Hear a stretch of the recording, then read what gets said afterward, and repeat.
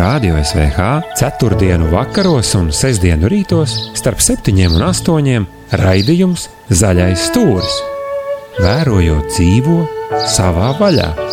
Raidījumu vada Māris Olte un Jānis Kļaviņš. Kopā ar Jara Latvija. Pasaulē atzīti augu mēslošanas līdzekļi, tehnoloģijas un agronomiskās konsultācijas. Sveicināti, draugi, Zaļajā stūrī. Šodien Jānis Kļaviņš, kā raidījuma vadītājs, jo mans draugs Māris Olte ir devis filozofiskā mierā sagatavot sevi, vēlētājus priekšvēlēšanu kampaņai. Tāds ir šis te liegums darboties mēdījos, radio, vadīt raidījumus šajā te priekšvēlēšanu periodā. Tāpēc pagaidām līdz 5. jūnijam es viens, bet man ciemos Zaļajā stūrī ir Edgars Ražīnskis. Sveiks, Edgar!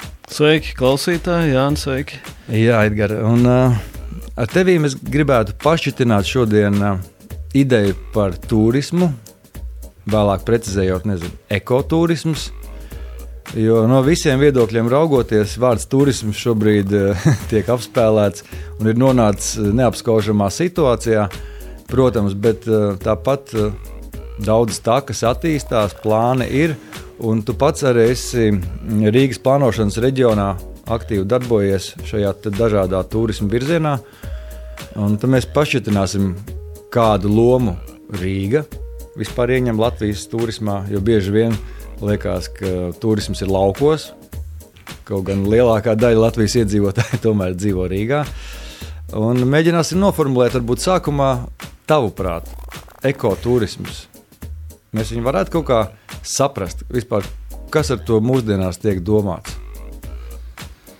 Jā, respektīvi,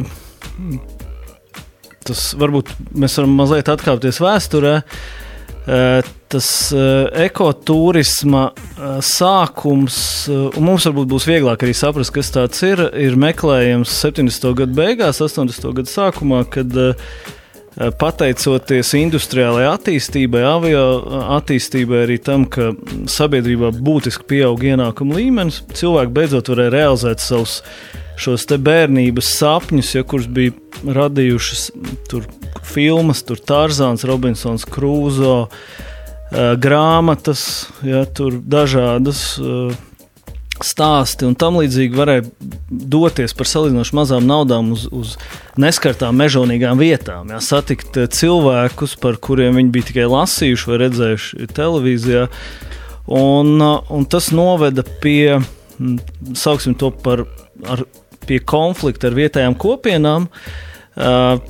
Dabas draugi, dabas aizstāvi konstatēja, ka šīs tā saucamais masu turisms degradē gan vidi, gan arī šos te cilvēkus, kas tur dzīvo.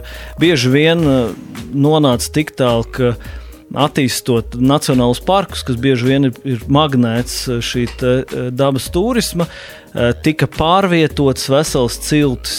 Tur mēs zinām vēsturiski Masai lielā mērā cieta no šīs turisma attīstības, un arī varbūt Latvijā mēs redzam bieži vien, ka lai realizētu kaut kādus ekoloģiskus plānus, cilvēkiem tiek liektas kaut kādas saimnieciskas darbības iespējas, un tas ir tas, ar ko pasaule lielā mērā saskārās 70. gadu beigās, 80. gadu sākumā, un radās šis konflikts starp vides aizstāvjiem un šo kapitalistisko sistēmu, jo bieži vien uzņēmumi, korporācijas, kuras nodrošināja šo dabas turismu, viņas šo naudu, bieži vien, statistika saka, apmēram 95% naudas aizplūda prom no šīs valsts, kurā notika tika realizēta šī turisma prakse.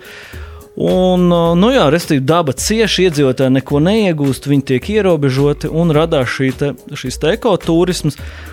Ja mēs tā aizsteidzamies notikumiem priekš, drīzāk to ekoturismu apskata nevis kā atsevišķu turismu produktu, bet gan drīzāk kā tādu filozofiju un attieksmi. Jo ekoturisms pēc definīcijas, un šo definīciju ļoti daudz, un tas varbūt arī sabiedrībā rada neizpratni par to, kas tad ir ekoturisms, vai tas ir dabas turisms, vai tas ir ekoloģisks turisms un tam līdzīgi. Tas iekļaus patiesībā sevī vairāk šos te pīlārus, pamatpīlārus, tas ir vides aizsardzība, Tātad neizdarīt neko vairāk lieku atnākot dabā, jā. Pat drīzāk tas ir tik tā varbūt tādos radikālos ekoturisma aizstāvjos, tas pat ir tā, ka šo ietekmi vajadzētu nepārtraukt samazināt, un šie ekoturisma filozofijas aizstāvji saka, ka daļai naudas, kas tiek tērēta par turismu pakalpojumu, būtu jāiet vides aizsardzībai. Nevis tikai vietējām kopienām, bet pat uzlabot šo te vidi. Ja. Otrs pīlārs ir šie te vietējās kopienas, ja, ka ekoturisms definē, un tā faktiski, kā mēs saprotam, runa ir par cilvēkiem. Ja, bieži vien mēs kaut kā pretnostatām cilvēkus un dabu, bet faktiski mums jāsaprot pēc definīcijas, ka mēs esam dabas sastāvdaļa, ja, un faktiski konflikts parasti ir starp cilvēkiem. Ja. Savā starpā, nevis ar dabu, ja mēs tā filozofiski izsakamies, vienkārši klusi cieši. Ja.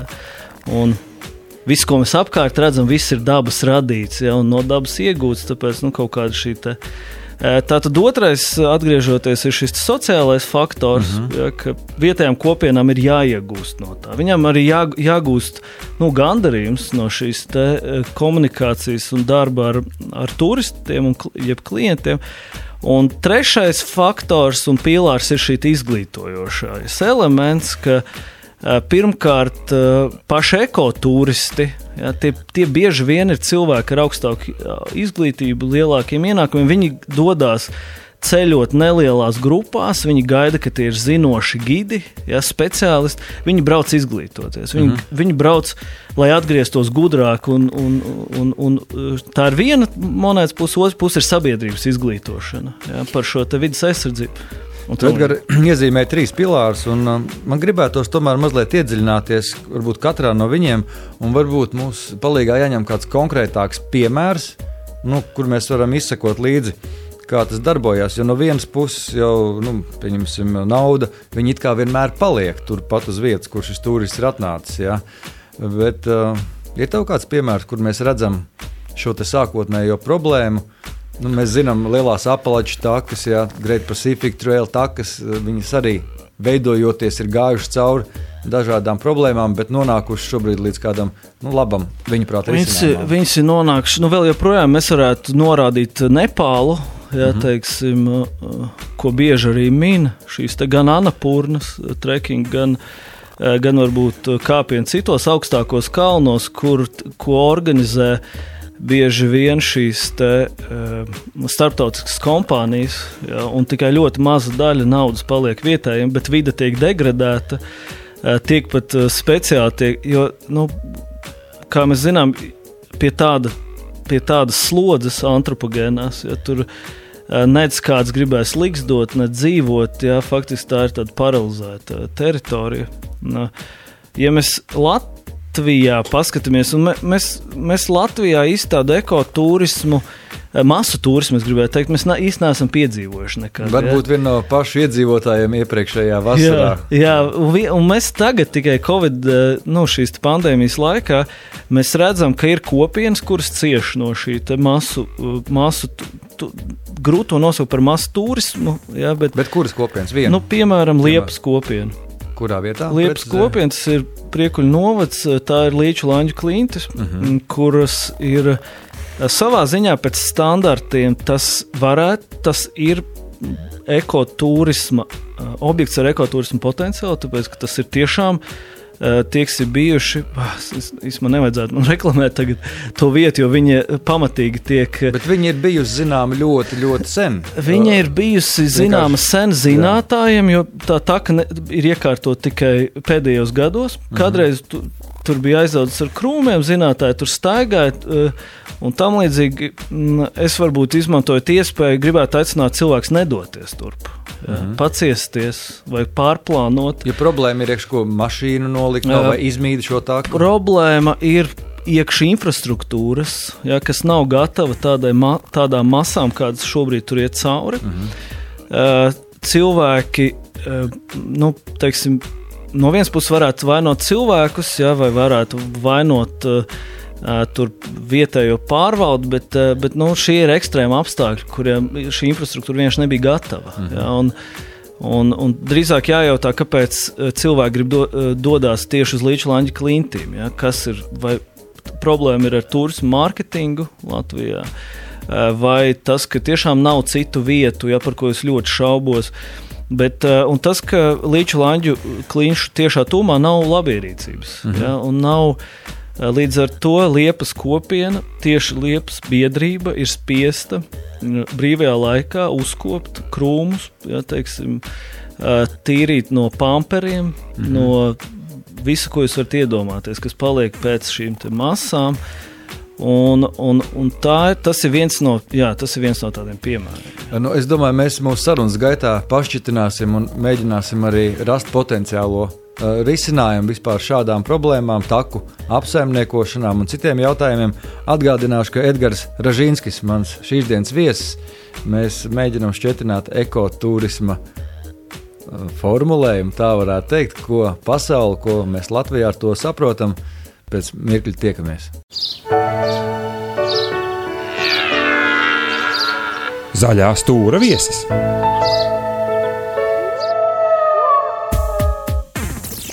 Zaļais stūris, jā. Edgars Ražīnskis, mans šīs dienas viesis. Mēs te pirmajā daļā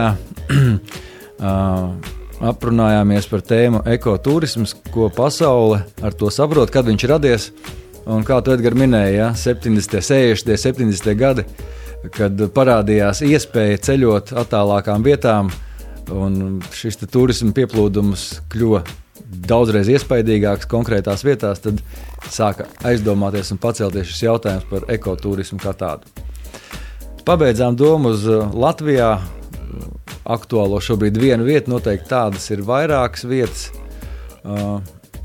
Kā tu redzi šo te taku apsaimniekošanas nākotni, jo mēs zinām, ka Latvijā ir jūrtaka izveidota, jau mežtaka arī tapusi un vēl mazliet top. Šīs ir milzīgas takas, ar ko no vienas puses mēs gribam lepoties un aicināt turistus no visas pasaules brauciet, nākat skatieties. Pareizi, jā.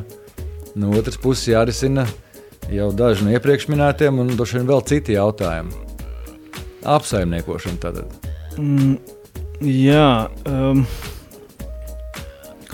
Tā viena no būtiskām problēmām, jo kaut arī šķiet, ka pati mežtaka vai īpaši jūrtaka, ko tad mežtaka prasa? Jā, teiksim, uzzīmēt uz kartes un aiziet nomarķēt, bet tomēr tas nav nemaz tik vienkārši.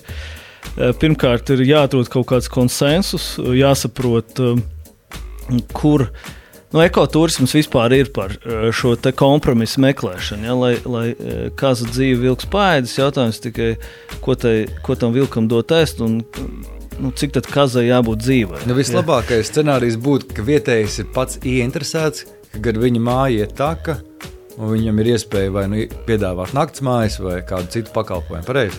Tieši tā.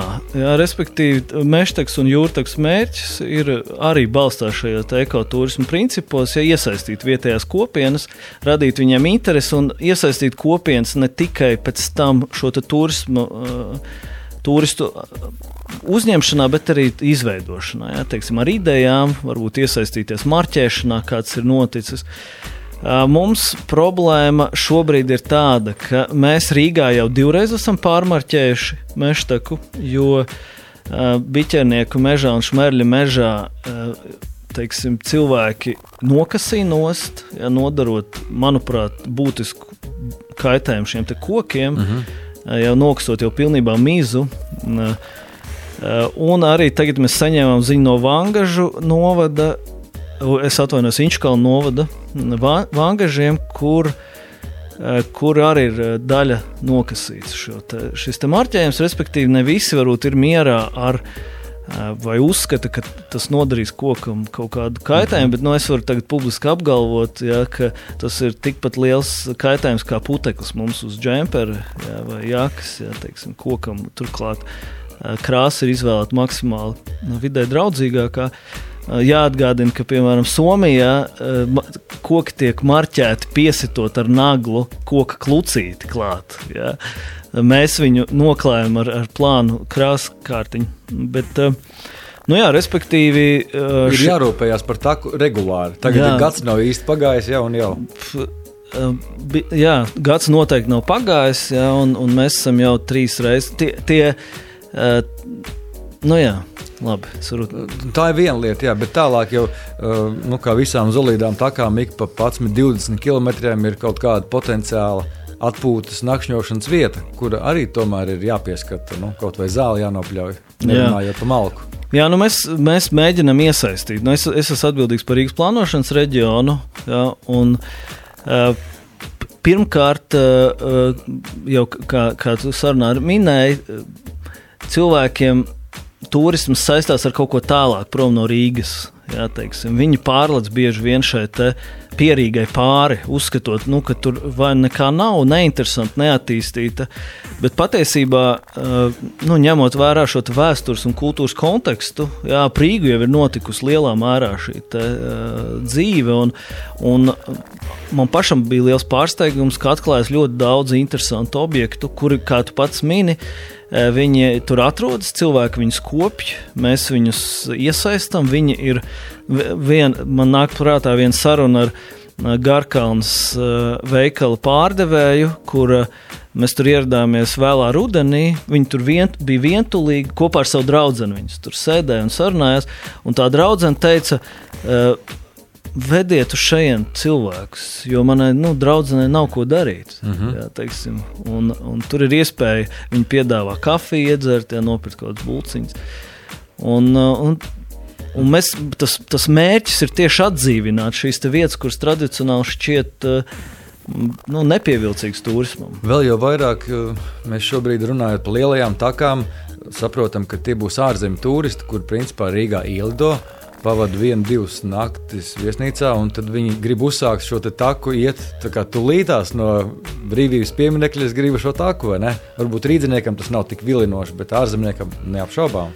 Ārzemniekam skaidrs, viņš ir ieradies, viņš grib noklāt, šī ir starptautiska, viena no 11 starptautiskajām Eiropas Savienības takām oficiālajām, kur sākas Hāgā un beidzas šobrīd noslēdzas Tallinā. Es ejot jūrtaku, es saticu vairākus cilvēkus, kas plāno noiet visu jūrtaku. Jā, jo tas mūsu mentalitātē vēl nav tā tik aktuāli mēģināt šīs lielās takas no A līdz Z, vai ne? Tā, lai veidojās ierakstīņš, Santiago taka latviešiem vispopulārākā, bet apsties igauņu takas, jā, MRK. Jā. Tās viss ir ar to dienas grāmatiņu, kur tu dabūni zīmogus iekšā, un tu tā kā kolekcionē. Mums ir Aglona, jā, teiksim, un šīs takas savā ziņā ir kaut kas līdzīgs šim tā saucamajam svētceļojumam, kurā tu plāno vai ceri, ka tu no viņa atgriezīsies savādāks nekā tu esi bijis iepriekš. Jā, šī kaut kāda pārmaiņas. Un mēs redzam, mēs sekojam līdzi cilvēkiem, kas iet. Ir cilvēki, kas sāk Rīgā, Rātslaukumā un iet līdz Igaunijas robežai vai tālāk. Jā, tie ir 15 posmi, tie ir ap 350 kilometri. Jā, protams. Tas nav īsākais ceļš uz Igauniju, bet... Zināms, cik tādi ir nogājuši? Mēs nezinām. Mēs redzam, ka, es tā varu uz dūlo pateikt tā publiski, varbūt publiski sāk iet 1-2 nedēļās, 1 mēnesī cilvēks. Ja? Mums ir vasarā bija interesants gadījums, vai rudenī pagājušajā, kad viens noskrēja, kungs noskrēja Meštaku 1 dienas laikā. Vienas Muldu. Respektīvi noskrēja nepārtraukt kā tādu maratonu. Jā, un tas bija interesanti. Labi, mēs pieskārāmies pie vairākiem pilāriem. Jā, tā tad nauda, kurai vajadzētu palikt kaut kur takas rajonā, pie kopienu interesēm, kuras šobrīd jau mēs redzam pat nosacīt neaktīvajiem, nemasveidīgajiem Latvijas turistam nākot jau rada problēmas. Tu minēji Liepu. Un 3. pilārs bija izglītībā. Tas nozīmē, ar kādām zināšanām mēs dodamies šajā takā. Pareizi vai? Jā, tas ir gan.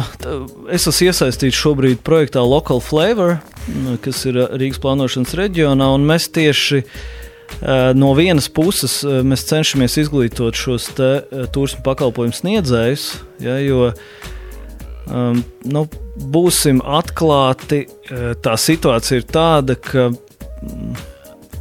es negribu teikt, ka laukos nav ar ko nodarboties, bet turisms ir viena no lietām, kam ir potenciāls. Ja, un skaidrs, ka šie ekoturismu filozofi saka, ka kāpēc, lai cilvēki gribētu nodarboties ar turismu, ja varbūt viņi nepārzina, ja tur viesmīlī, varbūt viņi grib klusumu, klusumu mieru, varbūt viņi grib suņu frizētavu sev, ja, nevis turismu objektu, un viesmīlība tomēr ir diezgan specifiska lieta, kur ir nepieciešams šīs zināšanas, un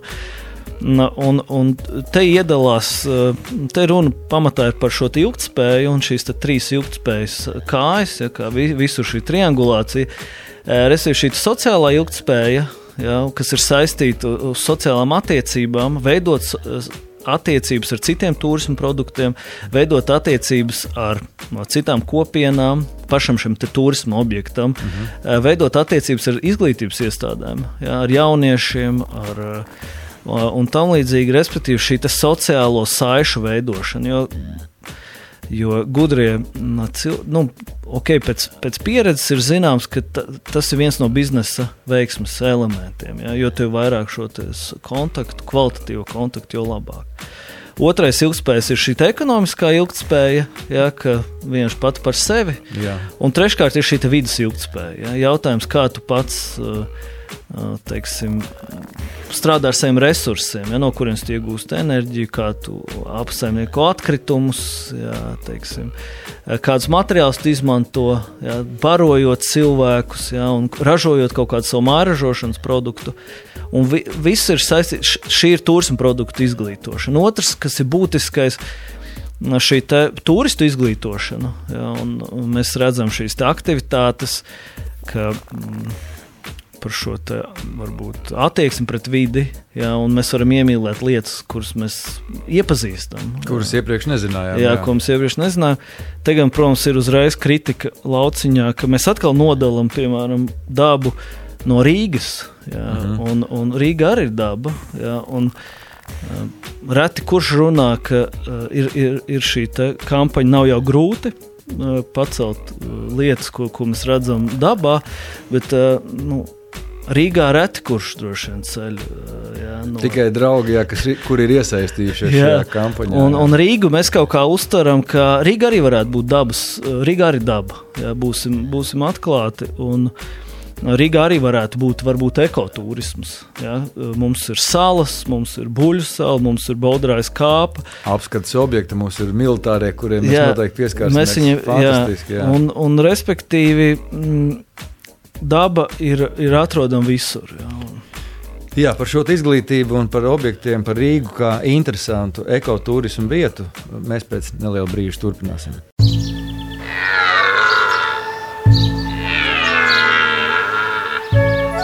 Radio SVH 4. vakaros un 6. rītos starp 7 un 8 raidījums Zaļais stūris. Vērojot dzīvo savā vaļā. Raidījumu vada Māris Olta un Jānis Kļaviņš. Kopā ar Jara Latvija. Pasaulē atzīti augu mēslošanas līdzekļi, tehnoloģijas un agronomiskās konsultācijas. Tā, draugi, mēs turpinam ekoturismā garšā Zaļais stūris. Edgars Ražinskis, mans viesis, Jānis Kļaviņš pie stūris kopā ar jums. Un, mēs esam ieskicējuši daudzas interesantas lietas, Edgar, un paldies tev, ka tu, principā, manuprāt, tev izdevās noformulēt ekoturismu pilārus. Tiem, kuriem interesē, paklausieties mūsu iepriekšējo sarunu. Palikām pie izglītības. Un palikām pie tā, ka lūdzu, nedalīsim tagad nost dabu, robežu nevilksim, ka daba Rīgā beidzās vai sākās daba, vai no otras puses skatoties beidzās, ka viss ir viens un ka cilvēks patiesībā ir viens vesels ar dabu. Un ja šī izpratne ir, tad, protams, neradīsies šīs jocīgās miskastes mežā pēkšņi, bet nes kāpēc viņas rodās. Tāpēc par izglītību mums jārunā no vienas puses, kā jau iepriekš minējām, šiem te cilvēkiem, kuri grib uzņemt turistus, arī viņiem ir vajadzīga izglītība, kā uzņemt, ko piedāvāt. Un savukārt tiem, kuri steidz pēc šī pakalpojuma, arī viņiem vajadzīga izglītība, kā uzvesties mežā vai kā neatstāt vairāk pēdas un tā tālāk. Ja? Kā tu redzi šo izglītības ceļu? Tu iepriekš pats pieminēji dažādas kustības, kuras vāc atkritumus. Mēs zinām, ka ir dažādas zīmītes, kuras aicina, ko atnes, to aiznes. Un praktiski visos stūros mēs redzam, ko aicinājumu neaizstāt ar sevi miskast. Tomēr de jure de facto viņš paliek. Jā, es droši vien varbūt pagrieztu, es nezinu atbildi, jā, kāpēc cilvēki mēslo mežā, un es pirms vairākiem gadiem tāds patriotisku jūtu vadīts, es sabraukāju visu Latviju, uzrakstīju 100 stāstus par Latvijas dabu, un mans viedoklis ir tāds, ka tas atkrituma apjoms nesamazinās mežos. Jā, tam var būt arī necilvēku izcelsmes sekas, jā, teiksim, tur vārnas iznēsā, nejauši bērns nomet, jā, teiksim, pārgājienā. Vējš kaut ko atpūš. Vējš kaut ko atpūš, jā, mēs, tās pudeles, kā tagad es staigāju, kā tās jautājums par šīm te varbūt alkohola dzērienu pudelēm, ja, un tam līdzīgi. Es drīzāk domāju, kā tur pastāv viedoklis, ja, ka tā ir vienkārši cilvēka attieksme pret nezinu, sistēmu, pret valsti. Ja, viņš vienkārši ir neapmierināts viņš nodala iespējams šo te sevi no dabas, ja, kaut kādā tas ir kā protests, veidā. Varbūt tas ir kaut kāds protests, ja, mūsos, ja ir tas atkal ir konflikts starp mums cilvēkiem. Ja, tas nav dabai, tā būsim reāli, tas papīra gabals. Ja. Es negribu aizstāvēt šos cilvēkus, kas to dara, bet tur sadalīsies viņš 50 gados, 200, kas ir 200 gadu. Jā, viņš traucē vizuāli vairāk cilvēkam. Jā, mums tas ir nepieņemami. Jā, kādam varbūt tas ir pieņemami. Savukārt mums šķiet pieņemami, ka mētājas pudele Rīgā parkā. Jā, mēs mierīgi paejam garām. Drīzāk mums jāuzdod jautājums, kāpēc mums Rīgā tas netraucē un traucē dabā. Un kāpēc mēs to paceļam dabā, bet nepaceļam Rīgā. Jo faktiski mēs varbūt uzskatām, ka Rīgā ir kādam tas ir jādara, kam par to maksā naudu. Mūsu nodokļus, jā. Jā, bet statistiski Rīgā virs 20% ēku ir pamests. Ja? Līdz ar to iespējams viņas neviens neapsaimnieko. Ja? Un savukārt mežā katrs kvadrātmetrs kādam pieder. Ja? Viņam arī ir īpašnieki. Respektīvi šis te... Jā, var spēlēties. Šis te filozofiem te būtu ko jautāt. Ja? Tu zini, man šķiet tas ir mentalitātes jautājums, jo mums bija pieredze plašajā Krievijā būt viņu skaistā ezera krastā, kur mēs vērojām skatu, brīnišķīgs ezers, brīnišķīga krastmala, un cilvēki katru svētdienu atbrauc tur atpūsties. Viņi ar kāju izbrīvē savu vietiņu no šiem atkritumiem, pasēž, pasvin un atstāja vēl atkritumus. Absolūti skaidri zinot, ka nākamā svētdiena atkal brauks uz turieni, un tas viņus tā kā nemaz nesatrauc. Viņiem tas bija pieņemami. Un tā ir visa tās kopienas kultūra, un viņi tā redz pasauli. Mēs šeit gribam kā savādāk, bet jāatcerās, ka esam ļoti dažādi, kā ziedošs ziedu lauks, un katram savu izpratni par to, ko redzam un ko es ejam atstāt. Bet tas atbildot par to izglītību, es drīzāk domāju, ka tā ir tāda, mēs atceramies, varbūt, tas bija pilnīgi cits atkritumu ziņā laikmets, ja, teiksim, padomju gadi, kad attieksme pret dabu bija pilnīgi savādāk, ja, tā bija kaut kas ir kopīgs, ja, bet it kā nav tomēr, teiksim, mūsu, ja, un tam līdzīgi, un šī attieksme drīzāk bija tāda, ka dabai ir jākalpo cilvēkam, ja, lielā mērā, un tad mēs tur novērojam Kaltenes kalvas, norok, ja, uzpludina Daugavu, ja, vai uzceļ mežā armijas bāzi, ja, kas mūsdienās būtu diezgan maz iespējami. Sabiedrība varētu protestēt, bet tad mēs redzam, kas notiek ar to, ka piemēram, tāds objekts kā Kazu grava, kas ir 7 avotu ūdenskritums, kas viens no skaistākajiem vispār dabas objektiem Latvijā, viņš ir mākslīgi radīts. Viņš tur bija dolomīta raktuves, un viņu nospridzināja. Tā ir principā cilvēku mākslīgi radīts dabas objekts. Ja, savukārt blakus ir tie pagrabi dolomīti, kur dzīvo sikspārņi, tie paši sikspārņi dzīvo Mangaļsalas militārijos bunkuros, ja, kas no vienas puses varētu likties kā kroplība, bet īstenībā, ja nebūtu to bunkuru, to sikspārņi tur nebūtu. Un arī jautājums, kas izskatās labi vai kas izskatās slikti, tas arī kaut kāds tāds, filozofisks jautājums, bet runāt par izglītību atkal, ko es laiku varbūt atkāpjos, ir šī te vietējo kopienu spēks. Jā, teiksim, tas, kas notika pēc padomu, mēs esam vēl projām šī tā saucamā transition. Jā, pārējais laikā, bet tas, kas notika, jā, teiksim, tās kopienu konstrukcija bija pilnīgi savādāk nekā tagad. Jā. Un viņa tagad pārmodificējas, pārstruktūrējas un viņa veidojas no jauna. Jā, un tas, ko mēs redzam Liepā, ka cilvēki saceļās un viņi saka, ka nē, īstenībā mūs tas neapmierina.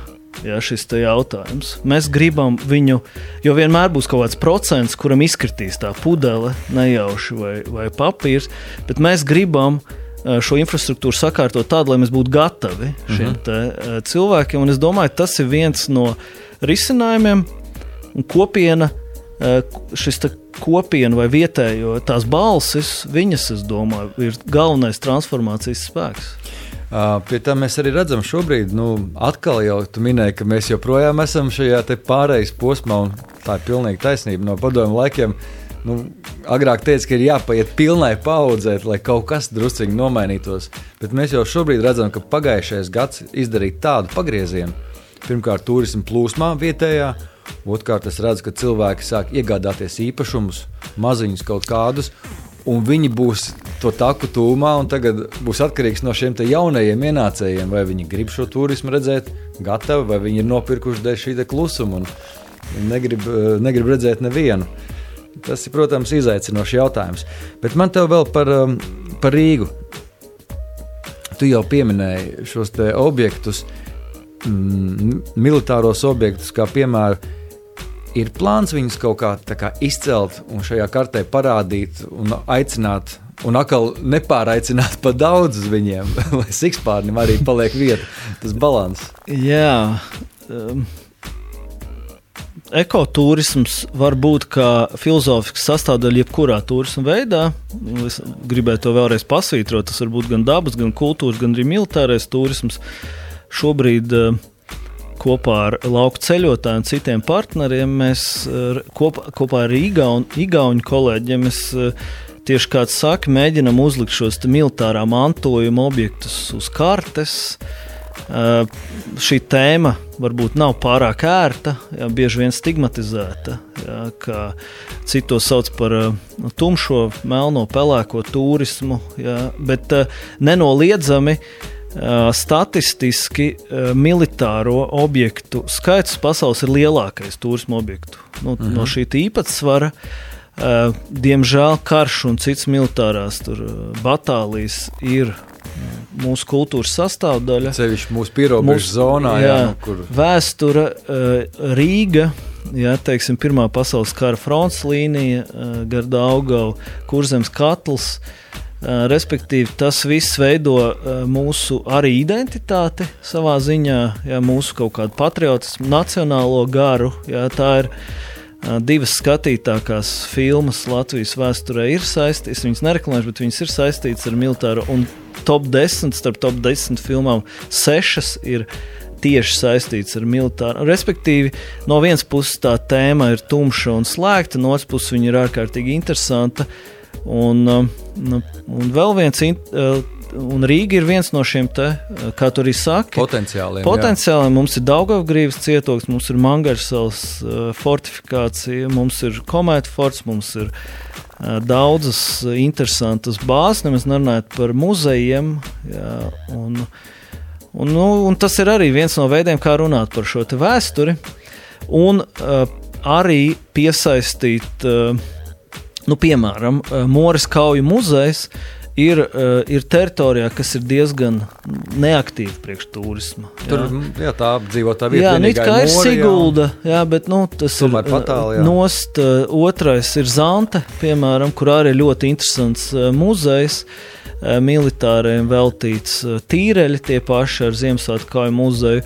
Respektīvi, mums ir iespēja to turistu uz ļoti interesantiem objektiem pavilkt uz citām vietām, palīdzēt citām kopienām. Te man arī tev jautājums, jo mūsu raidījums lēnām tuvojās izskaņai. Priekš zinātājiem, priekš aktīviem gājējiem Latvijā. Viņi, protams, zina informāciju, atrod pat ļoti specifisku informāciju par kaut kādām ārpus takām un atļautām, saskaņotām.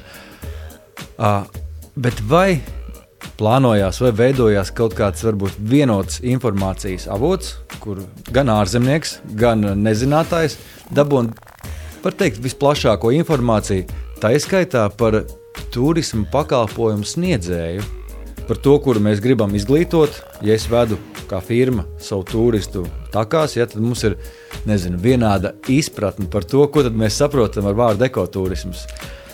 Jā. Pirmkārt ir pašas Mežtakas un Jūrtakas mājaslaps, un ir arī izgatavot ceļveži tikko pagājušajā nedēļā kopā ar to, ka mēs iekļuvām Lonely Planet ar Mežtaku un vēl vairākos starptautiskos medijos, kā šī te pārobežu garā taka, bet mums ir ceļveži, kuri, tā kā mēs sekojam šīm te ekoturisma principiem, ir izveidoti gan priekš ierindas gājēja, gan arī priekš uzņēmumu, kurš plāno piedāvāt kaut kādus posmus, iekļaut savos turismu produktos. Dabas aizsardzības pārvalde šobrīd strādā pie to, ko tu minēji, pie šīs tādas apkopojošas informācijas, kurā būs ne tikai šie dabas objekti un dabas turisma produkti, bet arī tas, kas, manuprāt, bija ārkārtīgi svarīgi, vienkāršot šo te datu bāzi par liegumiem un ierobežojumiem, ozolu. Vai mikroliegumi, un šis dabas aizsardzības pārvaldes produkts izstrādātais, viņš piedāvā šo iespēju ērti orientēties, vai es esmu jau kaut kādā sezonālā, iespējams, tuvu sezonālam liegumam vai rezervātam, kur, teiksim, cilvēku klātbūtne vispār nekad nav vēlama, ja tā var teikt. Var nopelnīt kādu sodu talonu arī viegli, jā. Tagad, tas, ko tu jau minēji, ka šī te gan šo dabā gājēju, teiksim tā, nesaskaņas gan ar privātu īpašumu, privāti īpašniekiem, gan ar dabas aizsardzības organizācijām un iestādēm ir diezgan aktīvs laiks, nesaskaņas ir diezgan biežas, bet jautājums nav, protams, atkal meklēt vainīgos, ir jāmēģina meklēt risinājumu. Kopsaucēji, un situācija ir ekstraordināra. Šis, tavuprāt, arī ir iekšējā turisma, tuvākās nākotnes galvenais izaicinājums – atrast šo te balansu? Es domāju, tas būs turpmāk tieši šo cilvēku saskaņu atrast. Nevis, kā mēs runājam, dabas un cilvēku. Es domāju, tagad ir nodibināta dabas turisma asociācija, kuras viens no galvenajiem mērķiem ir atrast šo harmoniju starp cilvēkiem. Un šī asociācija arī varētu apvienot gan šos te, kas uzņem turistus, gan tos, kas ved turistus. Tāds ir plāns. Tāds ir plāns. Organizācija ir jauna. Mēs iespējams arī domāsim, varbūt turpināt šo ekoturismu likuma, vai varbūt kaut kāda cita normatīva akta, teiksim, šo te virzīšanu. Ar mums sazinājās Lijā, un viņi arī ir gatavi, viņi arī jūt, ka šī spriedze aug. Es domāju, tas ir tuvāko gadu izaicinājums, bet tas, es domāju, ļoti labi. Tas vienkārši nozīmē, ka mēs pārējām kādā citā līmenī attiecībās starp sevi un tas, kā mēs uztveram dabu. Jā, šķiet turisma saldojums Ērgļos, kurš aizsākās pirms vairākiem gadiem, kā laba ideja satikties kopā un vispār sākt runāt par šiem jautājumiem. izskatās, ka viņš ir pieņēmies spēkā un jau pat rezultējies. Lūk, gan asociācijā, gan divās skaistās, garās, 3 takās. Divās takās. 2 takās, jā, Mežtaka un Jūrtaka. Edgar, paldies liels, ka atnāci studijā. Kur lai cilvēki, tu minēji Mežtakas bukletiņš, kur lai cilvēki smeļās tā arī skatās, mežtaka.lv? Mežtaka.lv, jūrtaka.lv.